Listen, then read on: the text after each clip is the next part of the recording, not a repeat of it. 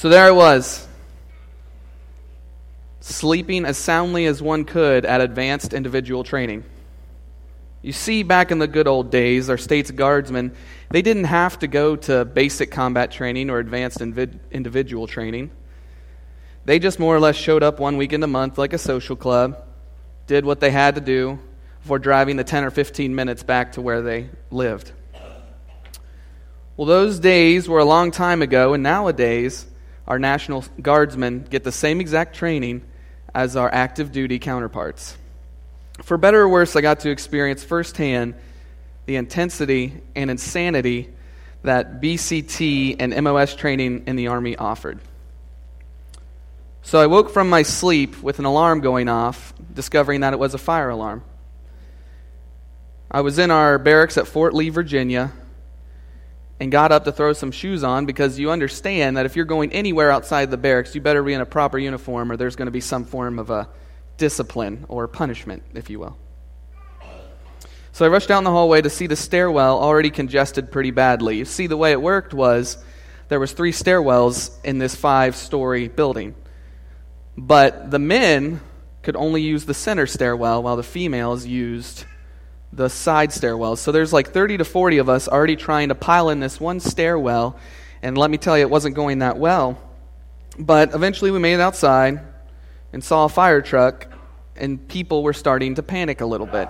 So much for that military bearing they talk so much about. So our hall sergeants waited until everyone was out and formed up in a mass formation and looked at their watches. One female sergeant spoke up loud and clear and said, 5 minutes and 48 seconds, huh? Some of you would be dead right now if that was a real fire. The standard is 3.5 minutes to get everyone out and formed up. Safety is something we take very seriously in the Army. Another sergeant, this one was a crazy-eyed mean one, said, half right, face, front lean, rest position, move. And this is the part where all you veterans might recognize, and for those of you who've ever watched any military movie or TV show at all, you understand that they talk about doing push-ups a lot. Well, that's what we started doing. So in the middle of the night, on the dew-covered grass, together as a couple hundred people, we all just started pushing. We had to pay the price. I can't even tell you how many we did. All I can tell you is that it taught us a lesson on how important it is to be prepared all times in the military. And today what I want to talk to you about is something similar. How important it is to be prepared in the Christian walk about what is going on and what will happen in the future. You might not have to do push-ups as punishment, but you will not like what will happen if you are not ready. So will you pray with me as we invite God's presence today? Dear Heavenly Father, I just want to thank you for the opportunity to present this sermon today. God, I pray that they are your words and not mine. I pray that they can be challenging and encouraging at the same time. And I pray that we can take them with us once we leave. In your name we pray. Amen. So during the past few months, Jared has been guiding us through James. And I, along with you, have just discovered how challenging and encouraging it can really be. Today we are wrapping up the series in a similar fashion, in my second sermon ever. And for some reason, Jared trusted me to finish it out. So we're about to find out how good of an idea that was. So without further ado, let's crack open God's Word this morning and see what He has for us today. It's going to be in James chapter 5, verses 7 through 20. Be patient, therefore, brothers, until the coming of the Lord. See how the farmer waits for the precious fruit of the earth, being patient about it until it receives the early and the late rains. You also be patient. Establish your hearts, for the coming of the Lord is at hand. Do not grumble against one another, brothers, so that you may not be judged. Behold, the judge is standing at the door. As an example of suffering and patience, brothers, take the prophets who spoke in the name of the Lord. Behold, we consider those blessed who remain steadfast. You have heard of the steadfastness of Job, and you have seen the purpose of the Lord, how the Lord is compassionate and merciful. But above all, my brothers, do not swear either by heaven or by earth or by any other oath, but let your yes be yes and your no be no, so that you may not fall under condemnation. Is anyone among you suffering? Let him pray. Is anyone cheerful? Let him sing praise. Is anyone among you sick? Let him call for the elders of the church and let them pray over him, anointing him with oil in the name of the Lord. And the prayer of faith will save the one who is sick, and the Lord will raise him up. And if he has committed sins, he will be forgiven. Therefore, confess your sins to one another and pray for one another, that you may be healed. The prayer of a righteous person has great power as it is working. Elijah was a man with a nature like ours, and he prayed fervently that it might not rain, and for 3 years and 6 months it did not rain on the earth.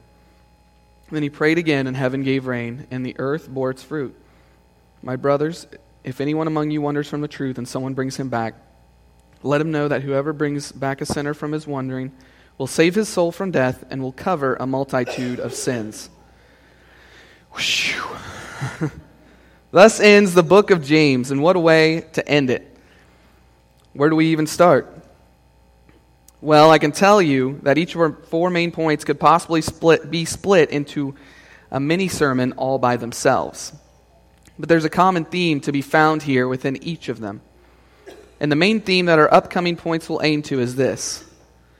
We know the end of the story, so we should be reminding ourselves and others about what is going on and what is to come. So with keeping that in mind, let's break down our first few verses in the passage above and get some helping points to further hammer home the theme. Be patient, therefore, brothers, until the coming of the Lord. See how the farmer waits for the precious fruit of the earth, being patient about it until it receives the early and the late rains. You also be patient. Establish your hearts, for the coming of the Lord is at hand.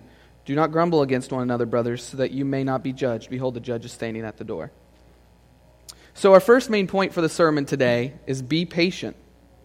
So that primarily means being patient for God, as seen in the first verse. But James is also telling the church to not grumble against each other. Another word I would use in its place would be maybe complaining or even arguing. He doesn't stop there. He says, behold, the judge is standing at the door. It's our tendency to forget that God is omnipresent, that He's everywhere all the time. He sees everything we do, He hears every word we say, and knows every thought we have ever had. So essentially what I interpret this scripture as saying is, stop wasting your time with the things that don't matter, with grumbling and arguing amongst yourselves. We're on the same team, after all. We have more important things to worry about, for example, the coming of the Lord. Stay focused and don't get distracted by what doesn't matter. Paul had another way of saying it. In 1 Corinthians 1:10, he says, I appeal to you, brothers and sisters, in the name of our Lord Jesus Christ, that all of you agree with one another in what you say, and that there be no divisions among you, but that there be perfectly united in mind and thought. So to sum that up, be patient with God and be patient with each other. So the next passage of Scripture we're going to break down is 10, 11, and 12.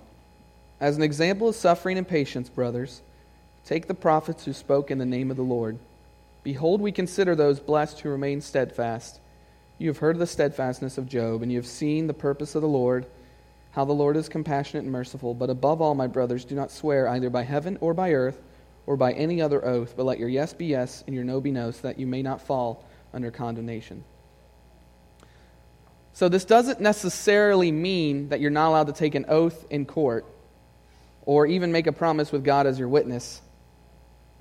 A good way I would think of describing it is as when I was growing up, a lot of people used to say, well, I swear by my grandmother's grave, or I swear by this person's grave or that person's grave. And just because you're swearing on people or things that might mean a lot to you, that does not mean it's necessarily more truthful. And if you think it does, and I'm sorry to tell you, it's borderline idolatry to appeal to those other things. So maybe part of the reason people were swearing by so many things back then is because they could not be trusted. Which leads to our next point. Be honest. Let your actions speak for themselves. Live authentic and consistent lives no matter what you're doing. Remain steadfast and be honest with your faith. God isn't especially fond of posers, liars, and fakers. You can't be a Christian by just saying you are. You actually have to live it consistently. There's a reason James is saying these things, and it's not because they're easy and it should just be something easy to accomplish. He's saying it because it's going to be difficult to do. It's going to be difficult to persevere and to hold fast to this. If it was easy, then he wouldn't have to say it. So to put it simply, watch what you say and don't use God's name in a reckless manner. He is the King of kings, Lord of lords, and the author of our salvation, and we need to treat his name as such. So on to the next passage of Scripture. Is anyone among you suffering? Let him pray. Is anyone cheerful? Let him sing praise. Is anyone among you sick? Let him call for the elders of the church, and let them pray over him, anointing him with oil in the name of the Lord. And the prayer of faith will save the one who is sick, and the Lord will raise him up. And if he has committed sins, he will be forgiven. Therefore, confess your sins to one another and pray for one another, that you may be healed. The prayer of a righteous person is great power as it is working. Elijah was a man with a nature like ours, and he prayed fervently that it might not rain. And for 3 years and 6 months it did not rain on the earth. Then he prayed again, and heaven gave rain, and the earth bore its fruit. So sometimes, but not always, sickness can be related to sin. That is not always the case, but for some, it is. A good example of this can be found in Matthew chapter 9, verse 2. Then behold, they brought to him a paralytic lying on a bed. When Jesus saw their faith, he said to the paralytic, Son, be of good cheer, and your sins are forgiven of you. So while the other example is found in John chapter 9, verses 1 through 3. Now as Jesus passed by, he saw a man who was blind from birth, and his disciples asked him, saying, Rabbi, who sinned, this man or his parents, that he was born blind? Jesus answered, Neither this man nor his parents sinned, but that the works of God should be revealed in him. The key here is that when sin is the cause, then confession is a prerequisite to healing. Speaking of healing, your youth pastor has a confession to make. I get uneasy anytime we ever talk about healing in the church. Unlike other gifts which can be strengthened with you and with God's help, and you kind of have some kind of power over strengthening it, this gift is entirely dependent on God. So sometimes he heals, sometimes he chooses not to. And I wish I could understand why. But even though we may never find out, it's important to say this next part. Don't stop praying. And don't stop praising. The main point for the third section of Scripture is be persistent. I like to think of it also as be vigilant. God does answer prayers, but that doesn't mean he's always going to give you the results that you want. He has his reasons, and maybe someday he will tell us about them. The last passage of Scripture we're going to break down is 19 and 20. My brothers, if anyone among you wanders from the truth and someone brings him back, let him know that whoever brings back a sinner from his wandering will save his soul from death and will cover a multitude of sins. See, these sets of verses are unique out of most places in Scripture because it's talking about people who once knew God on some level but just walked away. Whether that means they completely dipped out or are starting to, the point remains the same, they have wandered from the truth. And if I were a gambling man, I would wager that some people in here feel that way today. And maybe you're not entirely in this category where you've completely walked away, but maybe you've just got off track a little bit. Maybe a couple of bad decisions have left you wondering where you actually stand. Maybe you feel like there's a sin issue in your life and maybe you need to confess it with God. Or maybe you just haven't heard his voice in a really long time. So the final point for today as we begin to close out this sermon and series in James is this. Be prepared. Another way of saying this is prepare yourself. So if any of you in here are like me at all, you understand that no matter when God does decide to come back, you're still going to be scrambling, being like, wait, why are you doing this? Slow down. You feel like you're not going to be ready regardless. But here's the thing. That doesn't mean just stop preparing altogether. It's a process. It takes time. So why not get started now? But don't only worry about yourself here. There's more at stake than just our own souls. There's people we know. There's people around us. The stakes are high. So go and get in on this Great Commission. But our final point pretty much sums up all the previous points cohesively as one. A wise life looks forward to Jesus' return, prepares for it, and shares with all around them what is to come. And when I say what is going to come, I'm talking about heaven and hell, folks.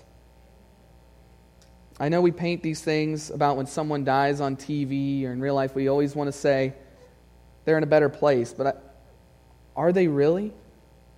Are they always? Does everyone get to go to heaven? Do they get a get out of hell free card? I'm sorry if this is shocking news to some of you, but hell's a real place, and people are going to go there. And the less we talk about it and how uncomfortable it makes us feel, the less we diminish how important Jesus is to the equation. The book we've been reading in our small groups, Grace is Greater, said it something like this: the more we understand about how bad our sinful condition is, the greater His grace will seem to us. So if hell's not that big of a deal, if sin's not that big of a deal, then Jesus is not that big of a deal. But if we understand that sin and hell are that big of a deal, then we understand that Jesus is that big of a deal. I've said that way too much, but you get it. So maybe we need to realize there really is a price for our sin, and maybe we do need to start taking hell more seriously. And while many of us may not actually get the opportunity to bring back a sinner from their wandering, it doesn't mean that we can't do the little things, that we can't plant some seeds and maybe help others accomplish this task. We can pray for the unsaved more than we have before. And we can be prepared for when the Holy Spirit whispers in our ear when we're at work or someplace else saying, maybe now would be a good time for some good news. Folks, like Jared said a couple weeks ago, we are the agents of change. We are the envoys that God has sent to change the world and to make it a better place. We are a part of His plan to bring back the lost and the broken. But you can't do that if He is not in your life, and you can't do that if you're not prepared. So as we sing this song of invitation, I would like you to ask yourself, are you prepared? And if not, what can you do to get better prepared? We invite you to come up and make a decision as we sing.